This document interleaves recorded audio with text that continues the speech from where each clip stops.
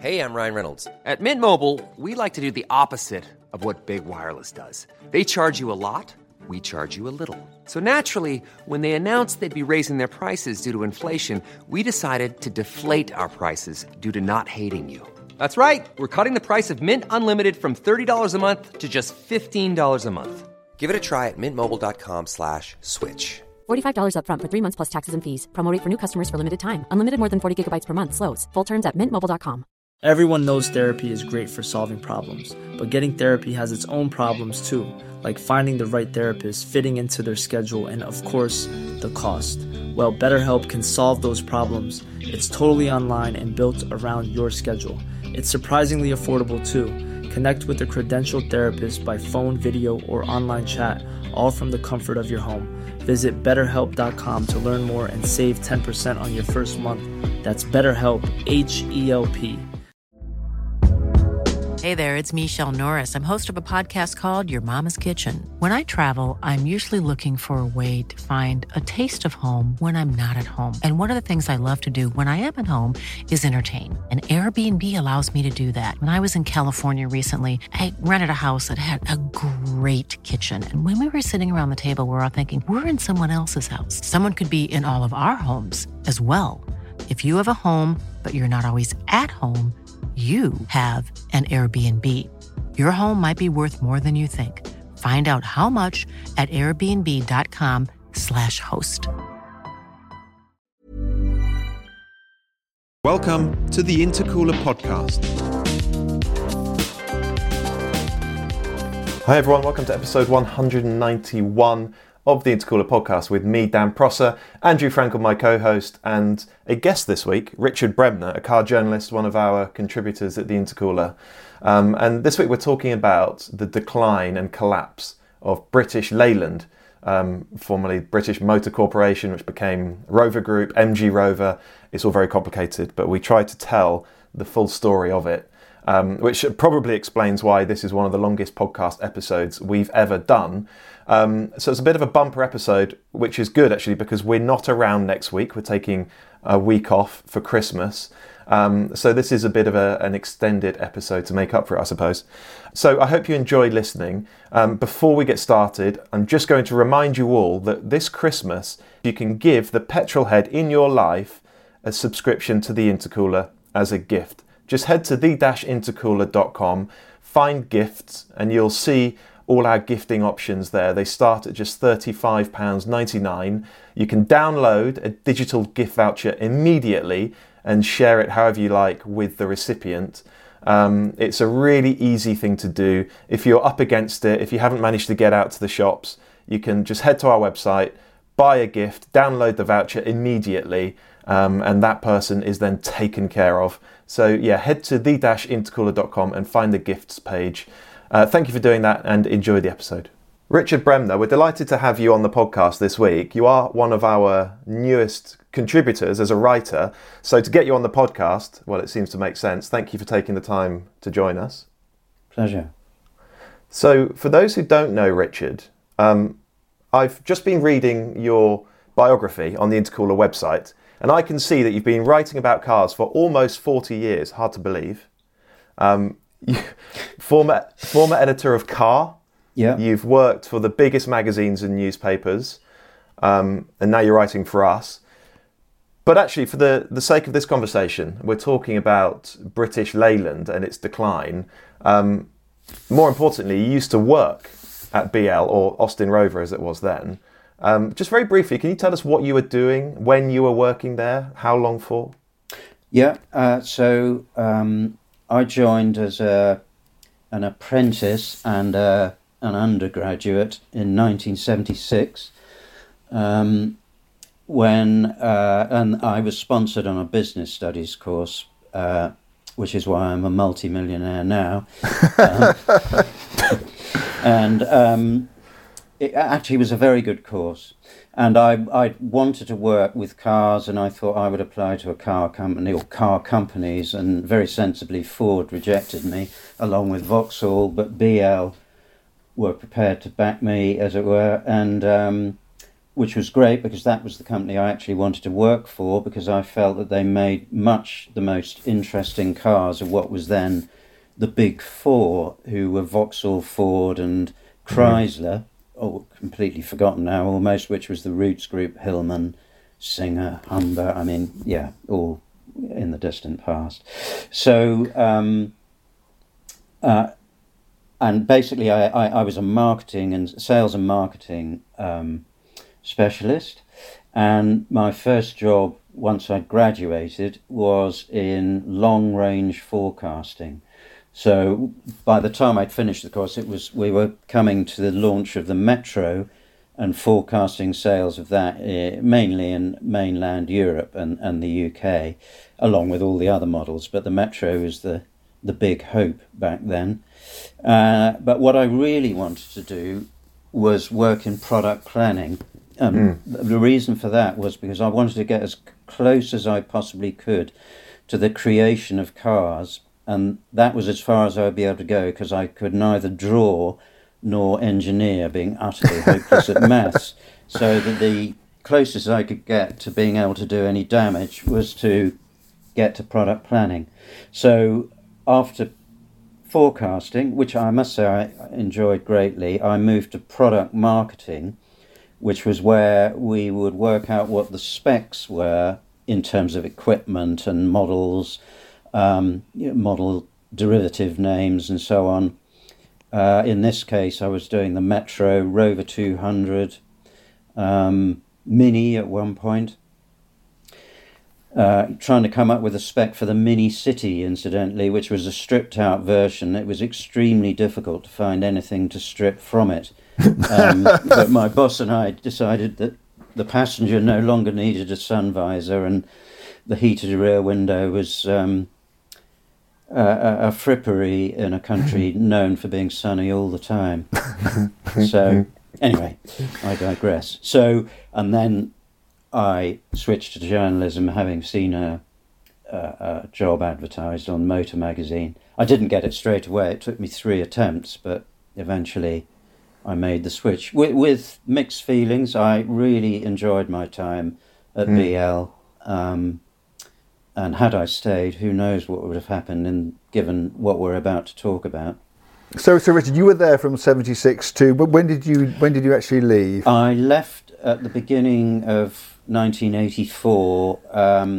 Gosh, so you were there quite a long. So, I mean, even in that time, I mean, was the writing on the wall? Could you see? I mean, the decline we're going to go on to talk about must have been evident to you at the coalface at the time. Well, yes and no. Before the Metro was launched, things were looking pretty dire, not just in terms of product. I mean, but speaking of which, you know, the two best-selling models with the Allegro and Marina, which, considering their reputations, actually sold in the UK pretty well. I mean, the Marina was regularly in the top 5, and often the Allegro as well. So, you know, these things did sell in big numbers. But they were, by 1979, the year before the Metro, I mean, the Marina was 8 years old and the Allegro was 6. And they weren't very competitive. Well, they weren't competitive at all, particularly when they were launched. So it was amazing that they had managed to continue for that long. And then there were all the industrial problems, which we'll come to, you know, endless strikes and the battle to, in the end, gain the upper hand over the unions. But was it looking like the writing was on the wall then? No, not necessarily. And in fact, the Metro was an immense success. It was for a while. I remember that. And we started to feel a lot more optimistic. Less so on the day when somebody brought to the office that I worked in when I was in forecasting a set of images of the styling department's full-size model of the Maestro, or LC10, LM10 as it was codenamed.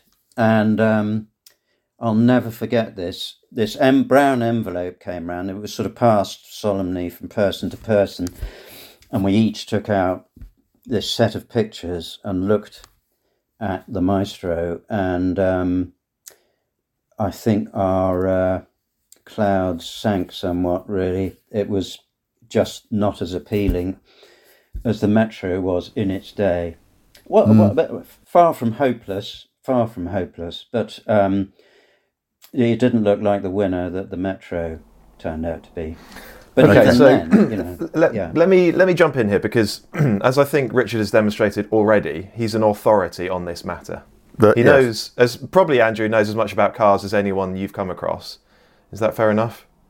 I think on record saying that Richard's almost certainly forgotten more about cars than I'll ever know. So, and particularly the British car industry, BL. So Richard is extremely well informed on this. Now, before we get stuck in, I just want to sort of set out the terms of reference here, because we've called this the decline of British Leyland, but frankly, I'm not entirely sure what British Leyland means. I think of that whole group, and broadly we're talking about Britain's mass market car manufacturer. I still think of it as MG Rover, because that's what it was when I was a teenager. Actually, it was only MG Rover for a few years, the final few years, up until the whole group collapsed in April 2005. But it can be a very thorny tangle, this company, because it had so many different names. There were so many different owners, the state at one point. There were so many marks underneath the umbrella. And we go from British Motor Corporation to British Leyland to Austin Rover Group to MG Rover. And there are other marks involved, MG and Rover and Land Rover and Mini, even Jaguar, Triumph, Riley, Austin, Morris.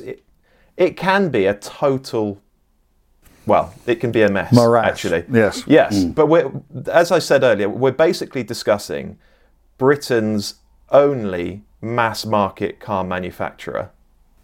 Is that a sort of fair enough umbrella catch-all reference for this? It is, except bear in mind that it would be Britain's only wholly owned, UK-owned mass manufacturer, because Ford, Vauxhall and Chrysler all had, particularly Ford, big market shares, and they all had factories in the UK, but equally they were all American-owned. Exactly. Yeah. Okay, so that's fine. So, I mean, if we continue through this episode calling it British Leyland or BL, we're talking still about the versions of that company that followed. It's all the same. So hopefully we've sort of set that out. Now, how far back do we need to go? I mean, what were the origins of the company that ultimately became and declined and failed as MG Rover? How far back do we go, Richard? Well, at the risk of sending our listeners to sleep, and I'll keep this bit brief, we need to go back to 1952, and that is when two of the biggest car companies in the UK merged, Austin and Morris. I mean, they were massive back then, but against the will, really, of many of the people who worked for each of those companies. So what ensued was effectively a quiet but very destructive inter-Nissan war between those who worked for Austin and those who worked for Morris. And what was that company called once it had merged? BMC, British Motor Corporation. Okay, so that's kind of where it starts.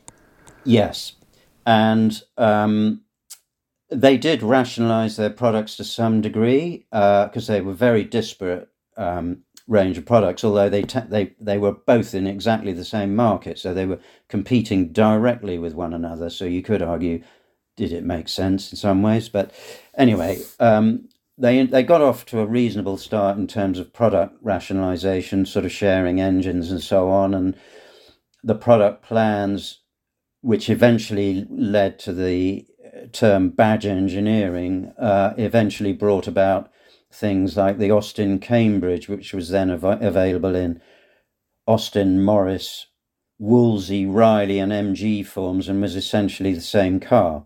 Not just so all those other brands, they were they already part of the group, or had they come to join us? Sorry, those other parts, those brands mentioned. So Morris came under what was known as the Nuffield Group. Incidentally, that Nuffield is the same as Nuffield Health, which survives to this day and was established by William Morris, the founder of Morris. He's, in real terms, one of the greatest philanthropists ever. So, yes, Nuffield included Wolsey, Riley, Morris, MG and Nuffield Tractors, who once were quite big. So all those came within the BMC umbrella. Austin, I can't remember. I don't think they had Vanden Plas, I think, which was a coach builder, although the name became used as a trim level eventually. Anyway, Leonard Lord, who was the boss of Austin and an ex-employee of William Morris's, and William Morris didn't get on because there was a massive falling out when Lord worked for Morris, having basically saved the company.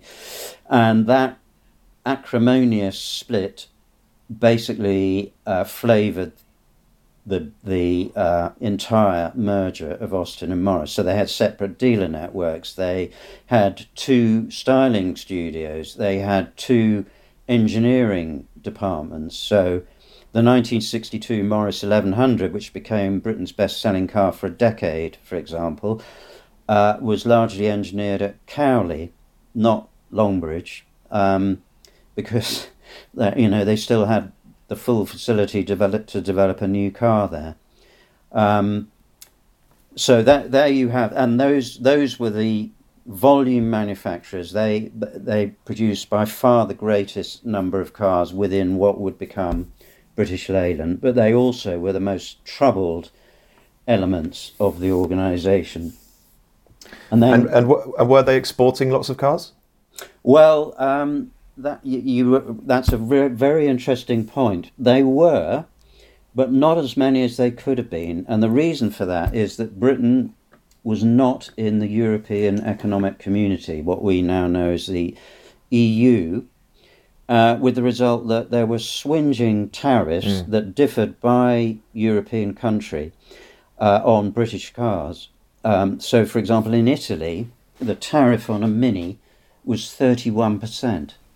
So you can imagine that on a budget car, trying to compete with a Fiat 600, you've got no chance. And that, in fact, is how the Italian company Innocenti came to be building BMC cars under license, because it got around the tariff. Yeah, they got around the tariff, but also Innocenti could see that at that point the Morris 1100 was the most advanced small family car in the world. Is that the car that Basil Fawlty attacked with a tree? Indeed it is, the estate version. Excellent. Right. Yes. Good, thank you. Perhaps unreasonably. But nevertheless, as I say, that was a massive seller in the UK, and we ought to have been in mainland Europe, but because we weren't in the EEC, sales were very limited. And this is because Italy, the home of the small car, didn't want this rather clever, innovative upstart from over there coming and knocking sales out from underneath Fiat's feet. Well, probably, although I think it was a much broader set of tariffs. It wasn't tariffs on cars, it was tariffs on everything, I think, because we weren't in the EEC. And so, it limited sales in France and Germany, and whereas Switzerland, which wasn't in the EEC, BMC and other British brands actually did a lot better. And for many, many years, sort of until, we were in our careers, Andrew, Switzerland was always quite a good buyer of British cars because they'd had a greater presence there in the 60s. So, yes, but but there were a lot of exports down to, Commonwealth countries, former British Empire companies. That sort of eased BMC's opportunity to sell cars completely unsuitable for overseas hot territories. There were exceptions. So, in Sri Lanka, then Ceylon, the Morris Minor was hugely popular. Yeah, and in fact, maybe there still is, but at one time there was a huge cottage industry making what were really pattern parts for those cars.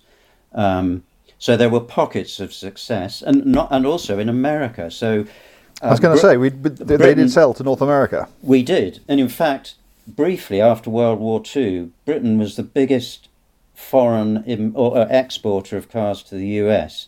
Not just BMC, but the Hillman Minx, for a short time, was the best-selling imported car in the States until they discovered the truth. I just can't imagine it. No.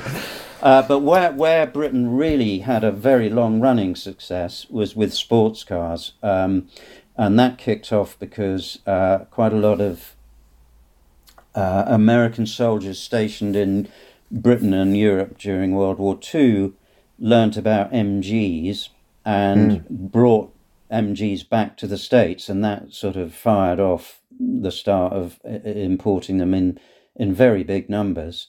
And so MG, Triumph, Jaguar all had terrific success for a while in the States with sports cars. So yes, there were big successes. But by the time we got to the early 60s, when the Mini had been launched, got off to a shaky start, but then really... And that was launched as both a Morris... Was it a Morris Mini Minor? Morris and an Mini Austin Minor 7? and the Austin 7. It wasn't called Mini in the Austin version because Austin had an absolutely landmark success with the original Austin 7, which saved the company and sold in the tens of thousands and was made under license ironically by BMW in Germany and Datsun. The first BMWs were Austins, weren't they? They were, the Austin Dixie. Exactly. Anyway, so they wanted to reference the heritage, and rightly so, with that car, but of course eventually the Mini rapidly developed its own brand, if you like, and they didn't need to reference the Austin 7 anymore. So the Mini, which came out in 1959, was rapidly followed up by the 1100 in 1962, which is a bigger version of the same thing, but with fluid suspension. And as I mentioned earlier, the most advanced small family car in 1962. It was a bit like when the Ford Focus was launched in 1998. It was even more of a leap forward than that was. So completely game-changing. Because I mean, it's interesting, that, isn't it? Because the Mini has this reputation, doesn't it, of being a revolution, even though the Fiat 500 predates it. And yet I don't think people, I mean, even I'm not aware that the Morris 1100 was as big a deal in 1962 as the Mini had been in 59. Well, in one sense it wasn't, because it was, it had many of the Mini's features, a transverse engine, gears in the sump, extraordinary packaging. The thing that it had that was novel, that the Mini didn't have, was hydroelastic suspension, which used a mixture of rubber and fluid, a very clever system, to provide a better ride. I mean, it wasn't as sophisticated as Citroen's hydropneumatic system, but that needed a pump and was vastly more expensive to make.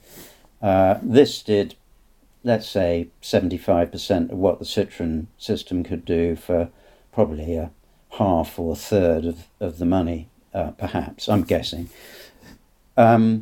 So yes, the Morris 1100 would be basically the best-selling car in the UK for 10 years, almost on the trot. There was 1 year when the Cortina beat it.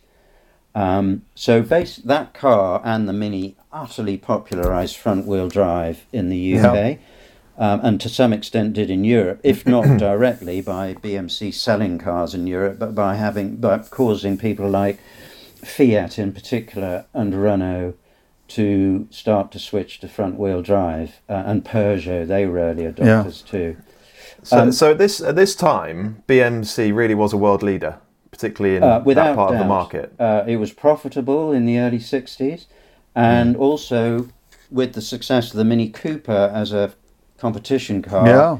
I mean, you cannot imagine the transformation in the image of company making dour, were the dull saloons, Austins and Morrises, Austin 10s and 16s, and, perfectly respectable, quite well-made cars, but terribly unexciting for the timid family man almost, or the conservative small c family man, I should say. Yeah. And then to suddenly be a maker of world-beating cars. And to their great credit, the management were already realising in the late 50s, that they were going to struggle to compete with Ford, who weren't that far behind them in the UK in market share, but obviously had the might of the Ford Motor Company behind them. And so they thought, well, what we need to do is be technically advanced in order to give people a reason to pay slightly more for an Austin or Morris product. Their big mistake was, having actually made those vehicles, they failed to price them properly. So, I mean, it's very famous, this, but when the Mini came out, Ford, it was barely any more money than the Ford Popular, which was basically almost a pre-war design, incredibly crude, upright car with mud guards and running boards and a single wiper. I mean, a hopeless vehicle in many ways. And the Mini was not much more money than that. Ford couldn't believe the price it was being sold for, and they bought one, took it apart, costed it, and were completely convinced that BMC were making a loss, and in the spirit of generosity sent their report to BMC, not to gloat or anything, simply to say, we're just telling you that you cannot be making money on this car. You need to put the price up. You're going to go bust otherwise. And such was the arrogance of the bosses that they completely dismissed it. But in fact, there lay one of the root causes of the fact that Austin Morris, after about 1966, rapidly sailed into red ink and growing losses. And that is that they were terrible at costing their products. They didn't actually know how much it cost to make a Mini or an 1100. And that cost varied depending on which plant it was made in. We've seen this in car companies in the past. I mean, memorably Porsche in the mid-1990s when they got the Japanese consultants in. Porsche didn't know how much it was costing them to make their cars, and they got into Urs, and it very nearly cost them their independence, didn't it? It did, yeah. I mean, yes, were it not for those ex-Toyota consultants telling them to do things like cut down the racking for their parts inventory so that they didn't have thousands and thousands of pounds worth of parts in stock for the assembly line. I mean, many other, basically applying the Toyota manufacturing system to Porsche. I mean, boy, could BL have done with that. Yeah, absolutely. So had it during this, we've sort of gone from the very start in 1952, and we're now sort of in the mid 60s.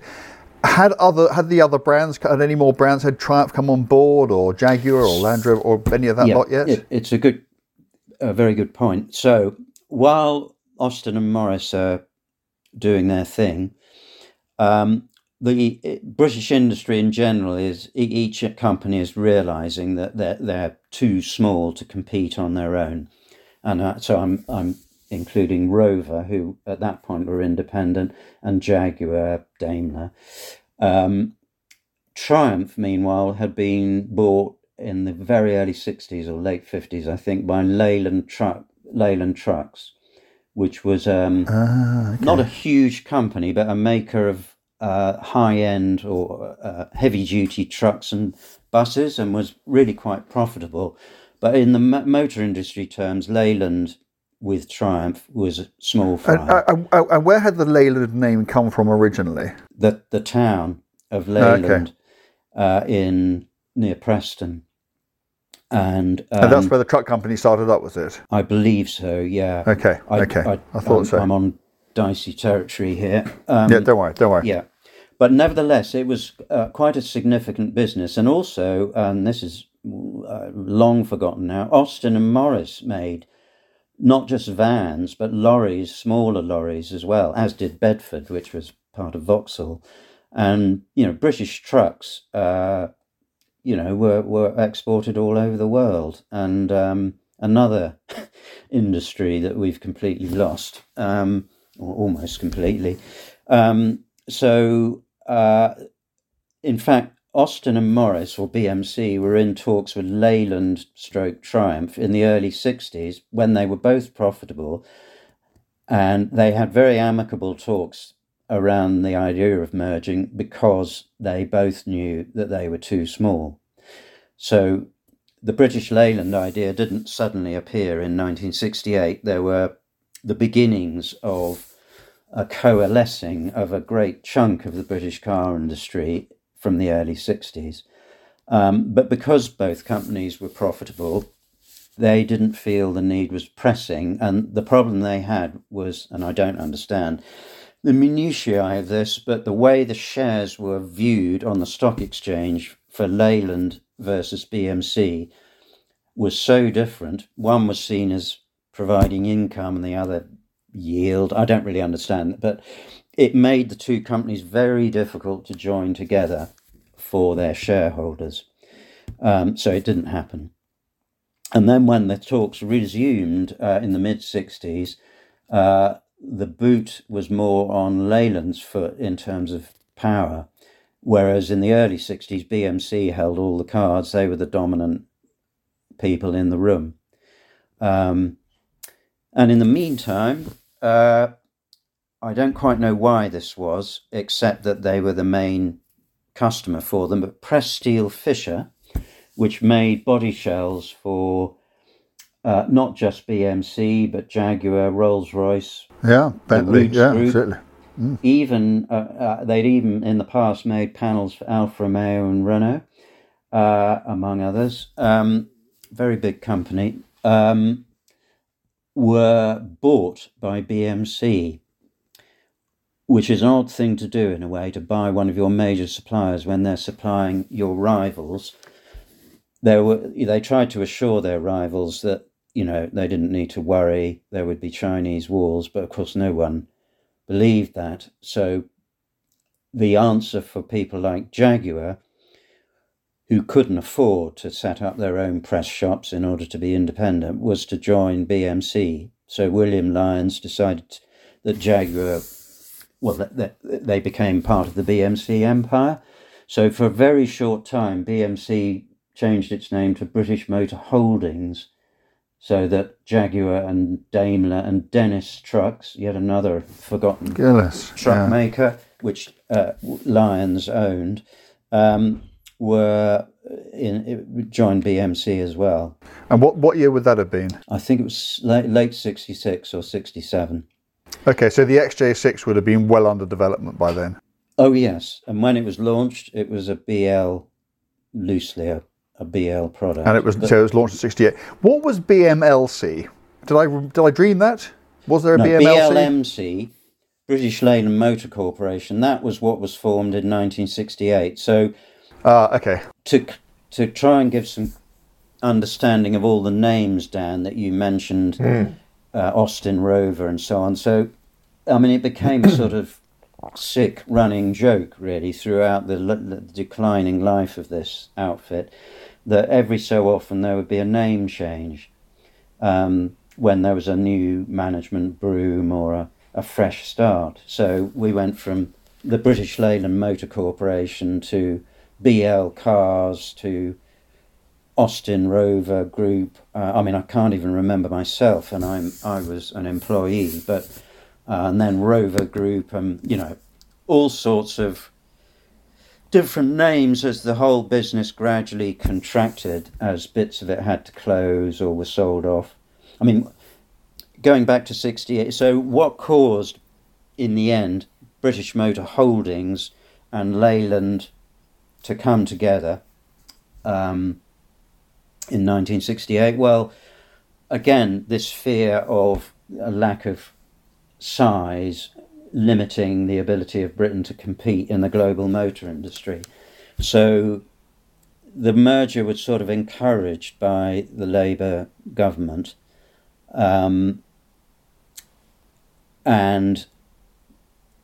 But without any real understanding of the difficulties of almost throwing into an enormous bin these companies who nominally did the same thing, i.e. make cars or bits of cars, and expect them then to all be able to achieve economies of scale or rationality or a rational plan, really. It was an enormous task. I mean, I believe there were over 90 factories, a 250,000 people, endless different unions representing different people. I mean, in fact, in my notes for this, which I'm busy not looking at now, I wrote down that it was almost more difficult than running a country, because imagine all the factions that you have, people defending their own territory, people thinking this is my chance to build my territory. I mean, just endless. And then one thing we haven't mentioned at all yet, which is absolutely fundamental to the understanding of what happened and the decline, is industrial relations, or the lack of them. So strikes was what Britain became known for in the late 60s and 70s, not just in the car industry, but the coal industry, steel, shipbuilding, you name it. I mean, even gravediggers went on strike during the 3-day week in 1974. When I had baths by candlelight, I thought you probably don't want to think about, but because there was no electricity, it was rationed. Anyway, yes, so as an aside, about 10 years ago, I was asked by BMW if I could help them put together a history of the Cowley, or BMW Oxford factory as it's now known, which had turned 100 years old, and they just wanted to celebrate it, really. They just wanted the history written in short form. Anyway, in the process of writing this, I was shown some diaries with sort of minutes of meetings held at Cowley in the very early 1960s.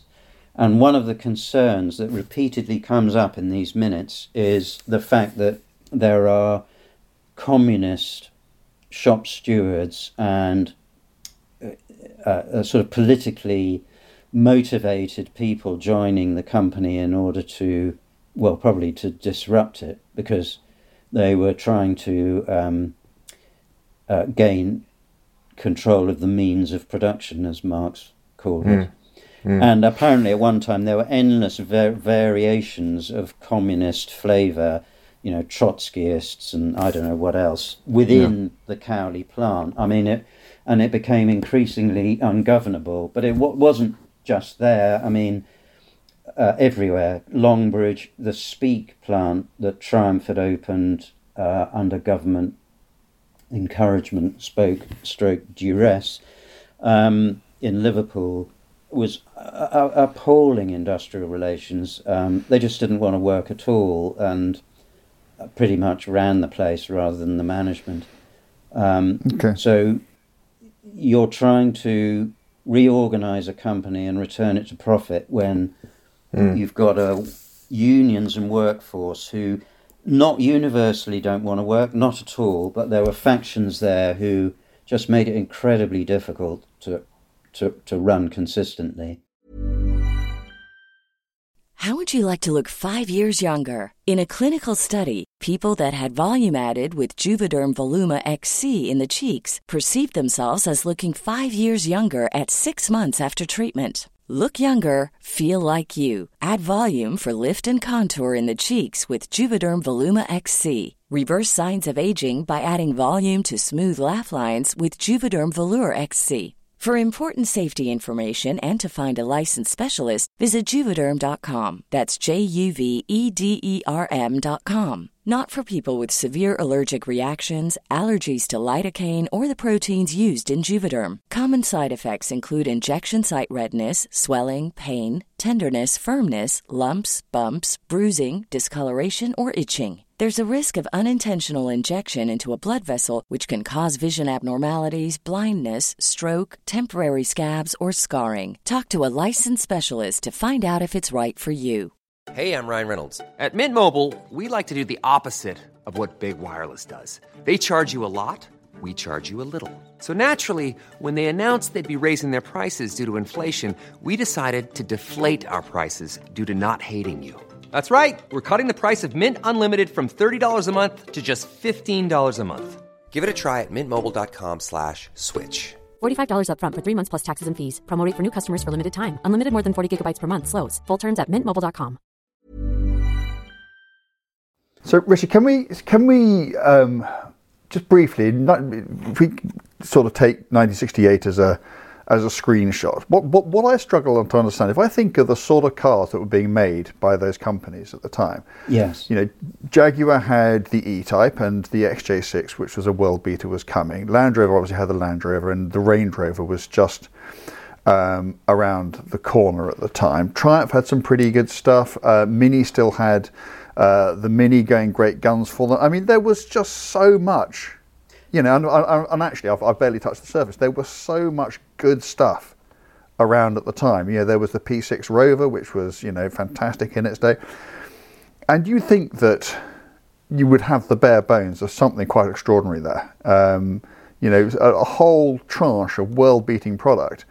And from there to, in a decade, what got squandered? It is quite extraordinary, isn't it? It is. So you're absolutely right. Even though many of these cars were beginning to age in 1968, and there were some that, well past their sell-by date, but really, as a portfolio of products, yes, absolutely extraordinary. Some groundbreaking cars in every segment almost. And also, just as an aside, the truck and bus business was big and successful. They made everything within British Leyland, from steamrollers to industrial refrigerators. It was just unbelievable, the extent of what was built. But the problem was they had no money, and profits were never enough or weren't there at all. And they were buffeted by, as everyone is, by outside forces. So, for example, in 1972, British Leyland made a profit. It wasn't vast, but it was reasonable. And then came, in 1973, the Yom Kippur War, which triggered the oil crisis. And so, basically, the OPEC countries massively reduced the amount of oil they were producing. Petrol prices went up significantly. And so the UK car market massively contracted, and in particular, cars like E-Types, XJs, anything with a big engine became really difficult to sell. So just as one example, the last 50 E-Types built in 1975, there was a limited edition run, each with a plaque of 50 cars. Took them absolutely ages to sell those. It's impossible to imagine now. The last 50 E-Types, they'd be gone, the moment the story was announced on the web. But yeah. So all external factors aside, and I take what you say on that point, I think the sort of popular thought of Leyland and its decline is it's all about, unions and communism and, but for that, the company. But in fact, from what you're saying, I think it was being murdered from both ends, wasn't it? Because it was also a fantastically incompetently run company. You've got these car companies under the same umbrella being built on an uneconomic basis to standards of quality control that just weren't good enough. And so is it fair to say the management were as much to blame for the downfall as the unions? It is in many ways. I'll tell you one of the things that surprised me when I was barely, I was a teenager when I joined, but when I started working full time there and was slightly more mature, but in my utter naivety, I thought, God, there are lots of, sounds so patronising, but really intelligent people here. How is it that, all the blunders that appear to have been made get made? And then when you're inside the company, you start to understand why things are done the way they are. And I'll give you one example. Innocenti, as I mentioned before, is an Italian. It eventually became a subsidiary rather than simply a third-party producer of BMC products, and they recognised that they needed new product. There was an absolute starvation of new Austin and Morris products for lack of money, so they developed their own new version of the Mini, the Bertoni-designed Innocenti Mini, which was a sort of boxy, really quite attractive, boxy little hatchback that came out, I think, in 1974 or 5, and really up-to-date styling, but Mini mechanicals carried over, so all the pros and cons that means, in particular the terrible ride. However, lots of people would say, why on earth, you haven't got a hatchback in the range. The Renault 5 and the Fiat 127 are blazing a trail with super minis. British Leyland, the inventor of reinventor of small cars, hasn't got one. Why don't you bring over the Innocenti Mini? And when I got inside the company, I discovered that had of course been looked at, but the costs of doing it simply wouldn't have been profitable for all kinds of reasons I won't bore you with. It just made no sense. So, but that the information that it made no sense never got out to the wider world. So there were lots of decisions that might have seemed bafflingly stupid on the outside, but were less so from the inside. However, that isn't to exonerate them. They made many mistakes, but then so do all car companies. The key problem was simply a lack of resource, which led in fact, along with the fuel crisis and then the lack of profits, in 1974, Lord Stokes, or Donald Stokes as he was then, who was the boss of British Leyland, was advised by the city, who were the investors in British Leyland, which was then a fully publicly, a listed company on the stock exchange. The banks were getting nervous, and they said, you should go to the government and try to get some funding. So Stokes went to Tony Benn in the Labour Party, who understood the problem. I mean, he was quite, to say the least, left-leaning and, was not averse to nationalising things, and that's essentially what happened. So British Leyland was nationalised, wasn't quite wholly owned by the government. I think it was 95%. Although, as an aside, I remember, again, when I was an apprentice, a colleague who had to go and he was selling to fleets, and he went to British Gas or somewhere to try and sell fields full of marinas and vans and what have you, and walked in, and this Scottish fleet buyer said to him, I own 95% of your blood. That was his opening line to this guy. But yes, the government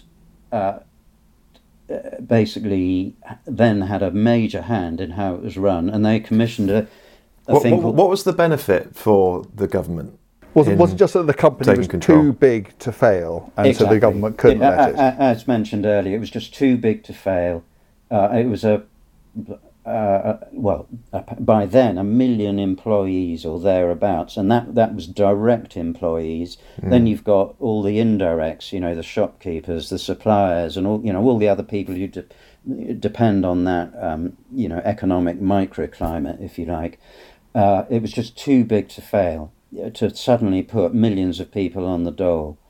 So I mean, it would have been an economic hammer blow to the entire UK economy. Oh, it would. I mean, how big was the entire UK workforce at that point? It's in the low tens of millions, isn't it? And if we're talking about a couple of million people, it's a huge proportion. Yeah. to go down all at once would have been a disaster. Yeah, and in fact, it would have been a lot of people overseas as well. I mean, because BL, I mean, again, in 1968, it had factories all over the place. I mean, from Chile to New Zealand, I mean, and Africa. I mean, it was just an incredible network, never mind all the sales organisations that would have suddenly gone down. So what was in it for the government? Well, not having all that unemployment, but also the belief that this business could still be rescued and competitive. And so they at the time. Sorry to interrupt. Did anybody ever consider just breaking it up and selling off the individual components? I mean, presumably there were still brands within there which could have survived on their own. Well, no. Well, nobody was considering that, because they'd done the very reverse and were still trying to make the whole amalgam of companies work. And what came next, once the government had agreed to fund it, was that they commissioned a report produced by a chap called Don Ryder, later Lord Ryder, who was the head of the National Enterprise Board, which was a quango, I don't know if it was a quango, but an organisation set up by the Labour government to try to foster British industry and business. And so in a mere 14 weeks, they came up with a scheme to rescue BL. There was an ex-Ford guy part of that team, and it was going to see over £1.2 billion invested over the next 8 years, which back then is an absolutely colossal amount of money. And what they envisaged was 4 big organisations: Leyland Cars, Leyland Trucks, Leyland International, which exported all the products of the other 3 divisions, the final one being Leyland Special Products, which covered off things like road rollers and refrigerators and transmissions and who knows what. But this was the period in which the Leyland Cars organisation started to crush the brands, and so the Jaguar Browns Lane plant infamously became known as, I can't remember the name, but it was something like Leyland Cars Plant 9, so it was almost Stalinist, the removing of the branding and the character and the history being purged. William Lyons managed to persuade and battle to try and keep Jaguar protected to some degree from all of this. And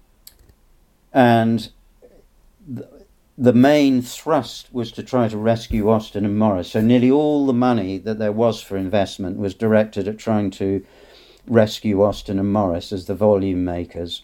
The theory being that if you've got your volume makers in order, then you can concentrate on the premium brands.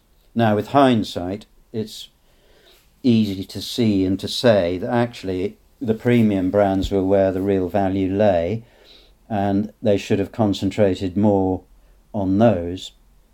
But, easy with hindsight, especially when you're still basking somewhat in the aftermath of multiple Monte Carlo rally wins with the Mini, one of the greatest cars of all time, the 1100 success and various other things. But that Ryder report strategy didn't actually last that long. I think about 3 years before it was clearly not working, and then they brought in a South African guy called Sir Michael Edwards, who was a pretty clear-thinking and ruthless manager. Again, not perfect, but he really started to get things done and closed factories, including... And so when would this have been? So that was 1978, I think he was brought in. And yes, so he closed the MG factory at Abingdon because, well, in his view, it wasn't efficient enough to survive. And in fact, eventually, a couple of years later, he shut MG altogether. because the exchange rate meant, and the complete, by then the MGB was 18 years old and there was no replacement for it. So, another example of failure to develop product and hold on to a market. You've got the sports car strategy just completely went to pieces because there was no MGB replacement. That was the most popular model in the States. The TR6 was replaced by the TR7, although contrary to popular belief, the TR7 was actually the best-selling TR of all time, despite its weird looks. And I've driven a TR7, your TR7, as Indeed. it turns out. Yes, and it was very different and far, far better than I was imagining it was going to be. Yes, it was actually a vastly better car than the TR6. I mean, so it should have been. That was almost a 1950s car in late 1960s clothes. But anyway, yes. So, but the sports cars were dying over there. So essentially, Edwards had to retrench. But the other great thing he had to do more than anything else was try to bring order to industrial relations. And the way he tried to do that, or in fact he was successful, was basically to say to the unions, if you don't accept our proposed new working practices, on the whole they weren't really unreasonable requests either, we will simply not invest in new product. And the new product in this case was the originally called LC10 and then LM10, the Maestro. So the Maestro became a perpetually stalled major new model program because it was used as a method of beating the unions, really. And, there were various very significant votes held among the workforce that basically said, if do you accept these terms or not? Because if you don't, then you'll be voting for your own redundancy, in so many words. And obviously these things went through. But Edwards gradually began to get a grip on industrial relations. There was still a long way to go. But the upshot of that, in the case of the Maestro, which was supposed to be a very big seller, was that it was very late to market. So had it come out when it was supposed to in the late 1970s, it would have only been 2 or 3 years behind the Golf, and really on the money in terms of. But it was 83, 84 when it came out in the end? 83. So it came, yes. And so actually it was still competitive, but not competitive enough. And also it was badly made because they hadn't got the money to invest in the robots and modern machinery needed to make a quality car. The Metro was a much better made car than the Maestro because the robot count was much higher. It was an easier car to build correctly.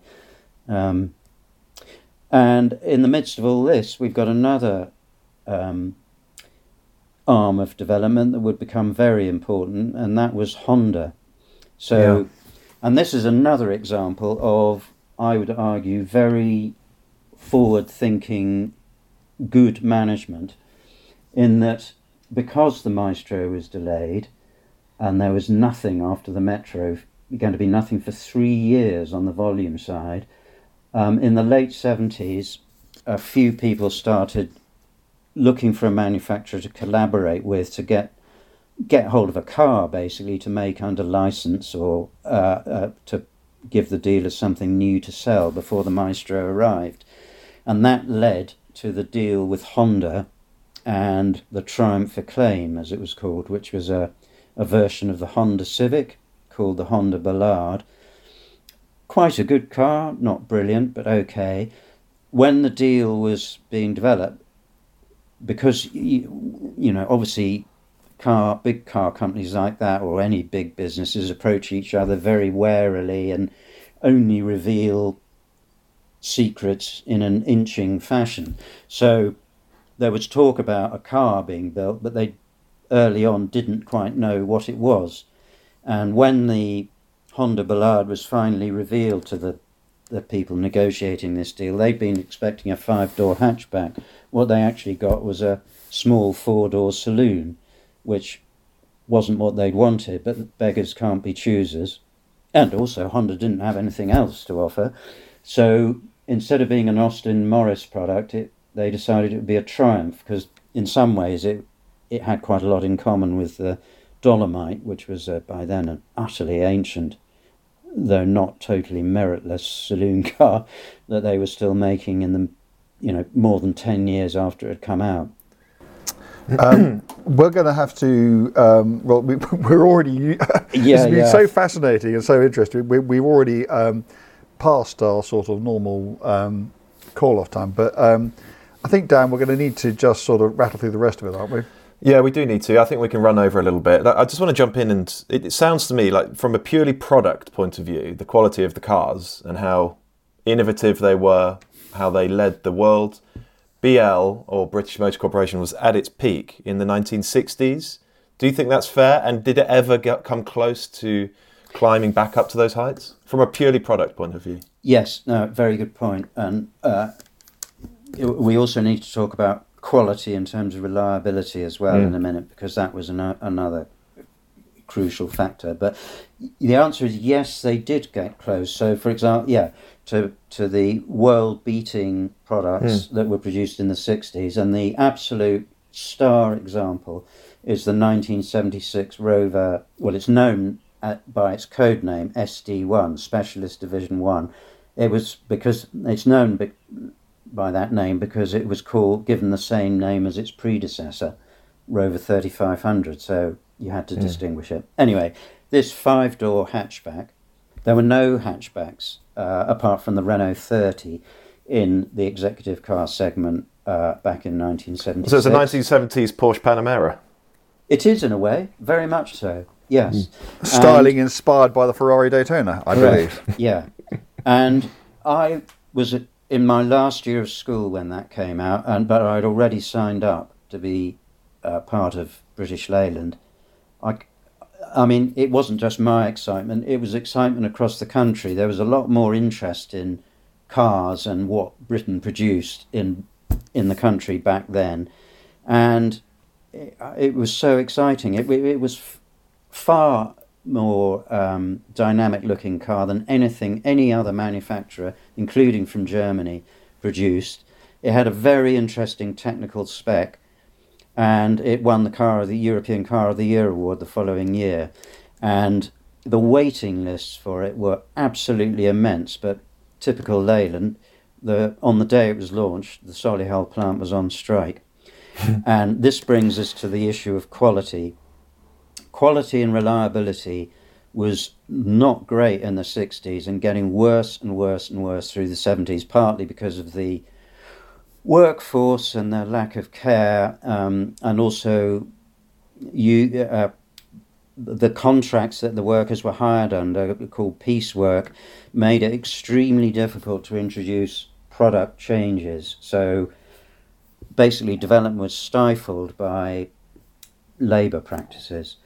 So there were all kinds of terrible quality problems. I mean, the Rover SD1, absolutely dreadful. Doors, you could see daylight between the door and the door closing aperture, rubber.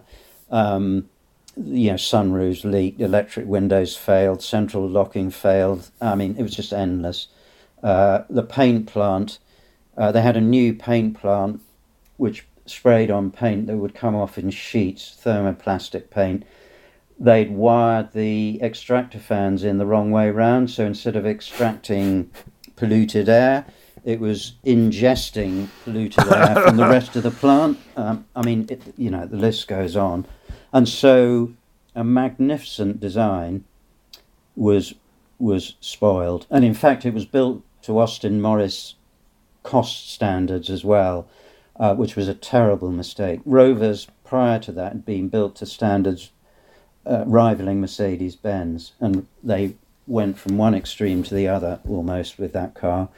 And in fact, predating it by a year, this may sound ludicrous, but the what was launched as the 1822 series, only called that for 9 months, so there's an example of poor management, renamed the Princess, a front-wheel drive wedge-shaped executive car that replaced the failed Austin 1800. The styling by Harris Mann was really dramatic, and when you think 80s cars, you think wedge shapes, not just from BL, but from many manufacturers, not least, and also from Giugiaro, so Ital design, so many wedge-shaped cars. So it was really on the money. It, unlike the Marina and the Allegro, it actually drove very well. Massive waiting lists. And then the lack of engineering development, which was another ongoing BL problem, not enough development of the product before you launch it.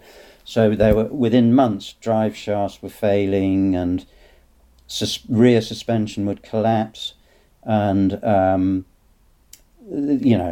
interest in the car, not surprisingly, disappeared very rapidly, and so what could have been a big hit wasn't. But yes, those are two particularly striking examples. There were other models. Yeah, but those two examples are from the mid-70s, aren't they? So quite soon after the heyday of the 60s. Should we, because we are running out of time, should we spool forward to the sort of modern era, by which I mean 90s, early 2000s?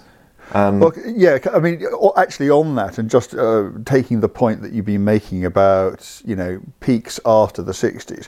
I mean, I got into this business in 1988, and I remember when the sort of the second generation, the proper Rover 200 came along in the early 1990s. That was a wow car. That was a car. I can remember thinking, goodness, finally. Yes. Because the previous one had been rubbish.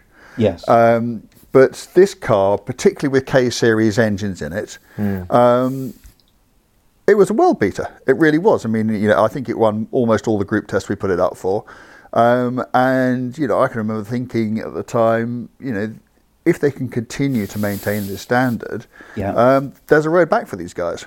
Exactly. And I went to the launch of that car, and I must stress here that even though I'm passionate about BL and all its descendants, I always did my best to be neutral as a journalist and be critical, which I think I was, but as an aside. But so the private part of me, when I went on that launch, was knocked out by that car. I mean, it wasn't perfect. It didn't ride particularly well, but it was just very clearly a properly developed product and showed every possibility of being a success. And in fact, it was. It didn't just win group tests. It was a big seller. And in fact, the 400, which was the booted version of the same car, which in itself was quite successful, Ford and Vauxhall tried to do the same thing with the Escort and Astra, bringing us the appalling Belmont and the Orion. And the slightly less appalling Orion. And in the end, only slightly. They had to give up with those two models because they just weren't good enough and merged them into the main models. But the 400 survived in its own right. And I mention this because if you added the sales of the 200 and the 400 together, it meant that Rover Group was making the best-selling car in the UK. So it actually got back to where it had been extraordinary in volume terms or market share terms in the 60s. So yes, suddenly it's looking like redemption is coming. However, what I subsequently discovered is that while Longbridge was pumping out all these cars, along with the Honda Concerto for Honda, its volumes were at levels not seen since the 60s. It wasn't making any money because it wasn't efficient enough, and because allegedly Honda's demand, license fee demand for using its design was too high to enable the company to really flourish. Anyway, because they were so dependent on Honda for their next models, the next Rover 200 and 400 weren't totally suitable for their segments. But leaving that aside, by the early 90s, some recovery was coming, not just in Britain, but on mainland Europe as well. So in France and Italy and Spain in particular, these new Honda-based Rovers were really doing quite well, taking market share. And the company was, I think it was getting to the point where it was getting back up to selling 500,000 cars a year again, and many of them were being sold in Europe. So it was really quite promising. And this was off the back of Honda, who had a very foundational importance to the future of Rover, but were also hands-off in a way and sort of very wary. So they didn't want to own it totally, and who can blame them? But they were doing well out of it because, they were selling so many kits, if you like. Rover sold many more Honda-based cars than Honda sold Hondas. So, it was good for both companies. And in a way, eventually led to the Honda plant in Swindon developing. That may well not have happened had it not been for the tie-up with Rover.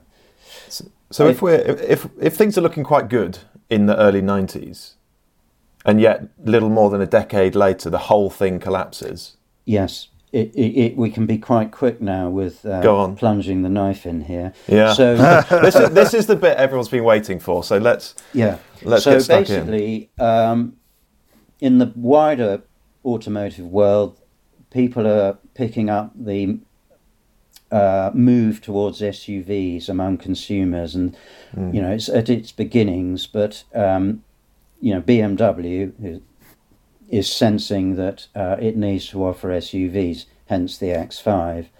And in order to try to speed its ability to introduce a worthy and product in that area, it thinks, well, maybe we need to have some of Land Rover's expertise. And that eventually led to them deciding, let's try to buy Land Rover. And then Bernd Pisetschrieder, who was the boss of BMW, thought, well, actually, why don't we buy the whole thing? And there were, I don't know this, all of this for sure, but one reason was, well, it was a sentimental one. Pisetschrieder, incredibly, was a sort of second cousin or whatever of Alec Isigonis, who designed the Mini and the 1100. So there was a sort of emotional link there.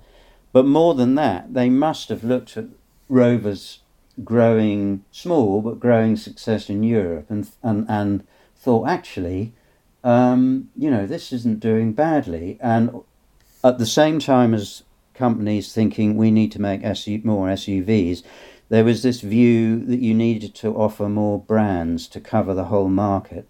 I mean, if you remember, think how Mercedes expanded. At one time it was just a maker of executive and luxury cars, and eventually it ended up selling A-classes, and still does, and the smart car.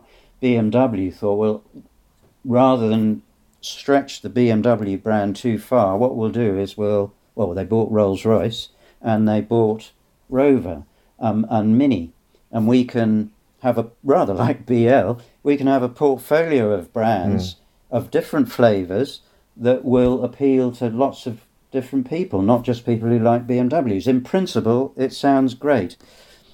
The problem, and initially, it went incredibly well, in as much as for the first time in its existence, British Leyland and descendant companies actually had proper budgets to develop new cars with. They'd never had that before. They were always developing on a shoestring budget. Apparently the MGF, which admittedly came out under BMW but was being developed before it, that cost about the same money as BMW would spend on engineering a dashboard.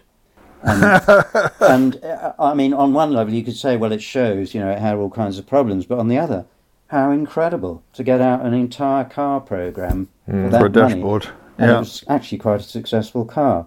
So they had money, and there were all kinds of bold plans. Obviously, the regeneration of Rover. Pisetschrieder had a thing about Rileys, because he liked pre-war Rileys, so he thought, we'll bring Riley back. They got as far as developing full-size bucks of a Riley based on a Rover 75. There was a Frog-Eyed Sprite remake. I mean, immense plans, and not least, of course, the new Range Rover, which was Wolfgang Reitzler, the engineering chief's.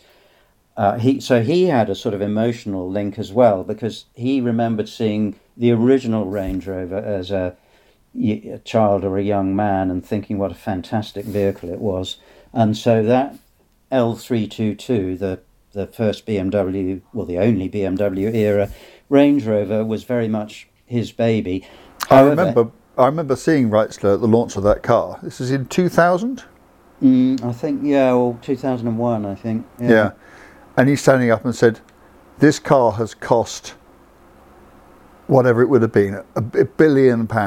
Yeah. £1 billion, 23 years ago. Can you imagine anything in that group before that date costing even a tiny fraction of that? And these were sums of money, but it showed in the product, didn't it? I mean, that was an absolutely extraordinarily good car. Yeah. I mean, you could argue that car, if not rescued, then at least, pretty much rescued the Range Rover, because the P38, was a very, not without ability, but a very troubled vehicle, because it had come from a Rover group that was underfunded and not sufficiently equipped to develop a world-class product. BMW suddenly enabled the group to produce world-class products, and so that Range Rover was one, but the Rover 75 was the first, and I would argue that it was a world-class product, but because the scepticism around Rover, particularly in the UK, was so great, we've witnessed so many bright new starts and so on, people couldn't believe that it would be a good car. And looking back, and this is only my opinion, I sort of sense that the mainstream media, and to some extent the specialist media in some quarters, were reveling in Rover's trouble and BMW's difficulties with it. It became known as the English patient within BMW, because it was sucking up so much money. There were so many management issues because of,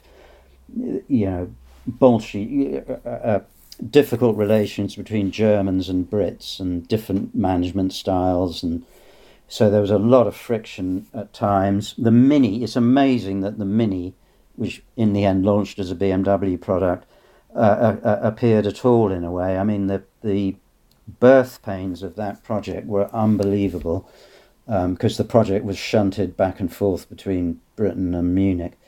But anyway, the problem was that within BMW there were two factions. There were the pro, let's keep Rover and persist with it, and we need to get rid of this. And in the end, the Quant family, who owned the majority of BMW, thought, this can't go on. We've got to get rid of Rover. It's killing the business. And so BMW decided they would keep Mini, because they had a product on the brink of launch, and they would keep Land Rover, having just reinvented the Range Rover, and they would sell Rover off in a fire sale, knowing really that it couldn't possibly survive, and that was in 2000. And a very big contributing factor to their decision, or two contributing factors, were, and this is again external forces beyond Rover's or BMW's control, the exchange rate between sterling and, would it have been the Deutschmark then or the euro? But anyway, whatever currency Germany was using was extremely unfavourable for Rover. So virtually everything they exported was sold at a loss because of the exchange rate. So that was bleeding BMW as well. And the other factor, and I'm still residually angry about this now, is that the UK government of the time, Labour, not that it matters who it is, with Gordon Brown, Chancellor, I think, BMW were about to spend another shed load of money on Longbridge, redeveloping it to make the Mini. And what they wanted from the UK government, I think, was 100 million, which in car company terms is almost a tokenistic sum. The reason they wanted it was because they wanted the government's commitment to what they were doing and a signal that they were behind them. And Gordon Brown wouldn't do it. And that contributed as well. I mean, in the end, you can list dozens and dozens and dozens of moments when the wrong decision was made or an external event occurred that did damage, that all contributed. It was a domino effect in a way. But the upshot was that BMW, in secret, arranged to dispose of Rover to a sort of entrepreneur called Moulton, John Moulton, I think, who was known for buying companies at fire sale prices or remodelling them dramatically and often making a success of them. And his plan for Rover was to ditch Rover, keep MG, make it a very small specialist sports car maker, which would have involved the loss of a great many jobs and what would seem to be a massive contracting of ambition, which was when John Towers, the previous boss of Rover, just before BMW took it over, he resigned shortly afterwards, got together a consortium and managed to persuade BMW, with the help of the UK government, to sell the rump to them instead, because they were going to keep Rover and not massively reduce the workforce and all the rest of it, which was initially seen as a victory. And in the short term it was, but in the middle to long term it was, I think actually it would have been better if John Moulton had bought the enterprise, because I think he would have probably been able to do more with it. Because the problem was, even though BMW basically gifted them the plant, all the stock, wrote off all its debts, so the cost of amortizing the cars, the 25, 45, 75 and MG TF that they were making were amortized. It just wasn't enough. And in fact, valiant efforts were made by MG Rover to try and forge another relationship with a manufacturer that would enable them to survive. But obviously they failed. And ultimately it was thought that a Chinese manufacturer would do it, but I think they probably realised, well, we can get what we want by allowing it to go broke rather than pouring yet more money in, and so on and so forth. So on the, I think it was the 6th of April 2005, one of the big suppliers decided it wasn't going to send any more stuff to Longbridge because it wasn't getting paid. And that triggered the failure of the company. And that's that. And that was that. And, well, obviously, MG has been born again, but Britain's fastest growing brand. Yeah. However, it's not a British brand. No, absolutely not. It's the fastest growing car brand in Britain. Owned by the Chinese state, ultimately. And initially, I think they really did want to try to regenerate Longbridge, and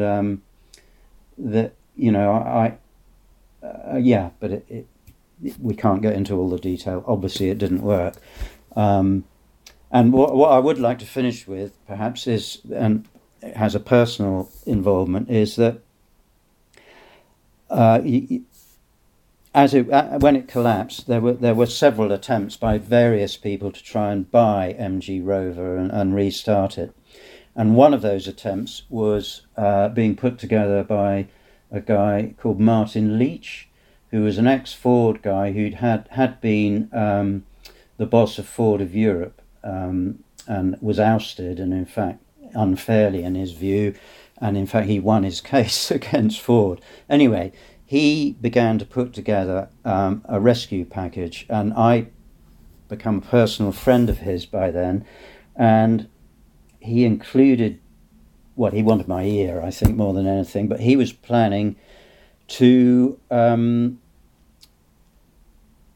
remake the Morris Minor as a retro car. Retro cars were very in vogue then, so we had the Mustang, the Mini, Beetle, exactly. And so his thought was, right, we won't just try to use Rover and MG, we will rebirth the Morris Minor with modern technology, which I thought, well, crikey, that's a pretty brilliant idea given the limited resources you've got. And he was within an ace of doing this, of buying it from under the noses of Nanjing, and was thwarted while he was on the M40 on the way to Longbridge to seal the deal. Wow. It was so disappointing. Blimey. So, goodness me, I think trying to squeeze 50-something years worth of BL, BMC, MG Rover, whatever, into a podcast, there's so much to unpack, isn't there? It's so complicated. But Richard, you clearly understand it pretty intuitively. So thank you for taking the time to explain what happened to all of us. I suppose it just seems like a shame. There were lots of brilliant cars in there, but also many that were under-resourced, underdeveloped, built poorly, lots of industrial issues, lots of mismanagement, but then outside problems as well. It just feels like the whole company was up against it that whole time.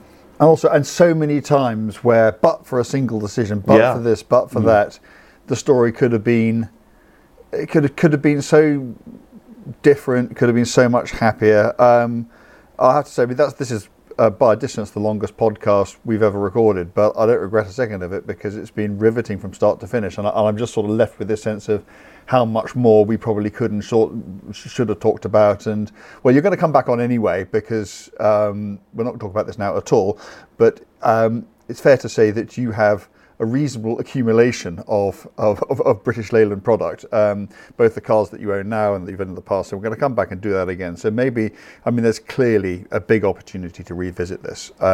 So we will do that shortly. But in the meantime, Richard, thank you so much for coming on, giving us your time, the benefit of your extraordinary knowledge, and telling us the enigmatic, sad, but never less than the fascinating story of, well, BMC, BMLC, Leyland, Austin Rover, MG, what do you want to call it? Yeah. Can I just say, I apologise to listeners who may feel that I've missed out important parts of this history because it's just so difficult to cover all of it and underemphasise some bits. And the other thing is, over the decades that I suppose I've been emotionally invested in this company. In the end, I got to wondering, why does it matter so much? There are perfectly good cars and exciting cars to be had from elsewhere. And in the end, I thought, actually, the loss of it is important because it's the loss of opportunity for people born in this country and a country in which we have a talent for cars. Look at Formula One, look at our, indeed, road car history, and yet, because of the loss of this company, not total, but almost total loss of this company, we no longer have those opportunities or as many of them for Britons as we used to have. And I think in the end, that's perhaps, in my view, why it matters so much. And for me, it was like losing the football team that you've supported all your life, or even a friend. And I'm sure it's the case for many other people who worked for it as well. Yeah, yeah, very well said, Richard. So we'll leave it there, but thank you for coming on, and let's get you back on soon.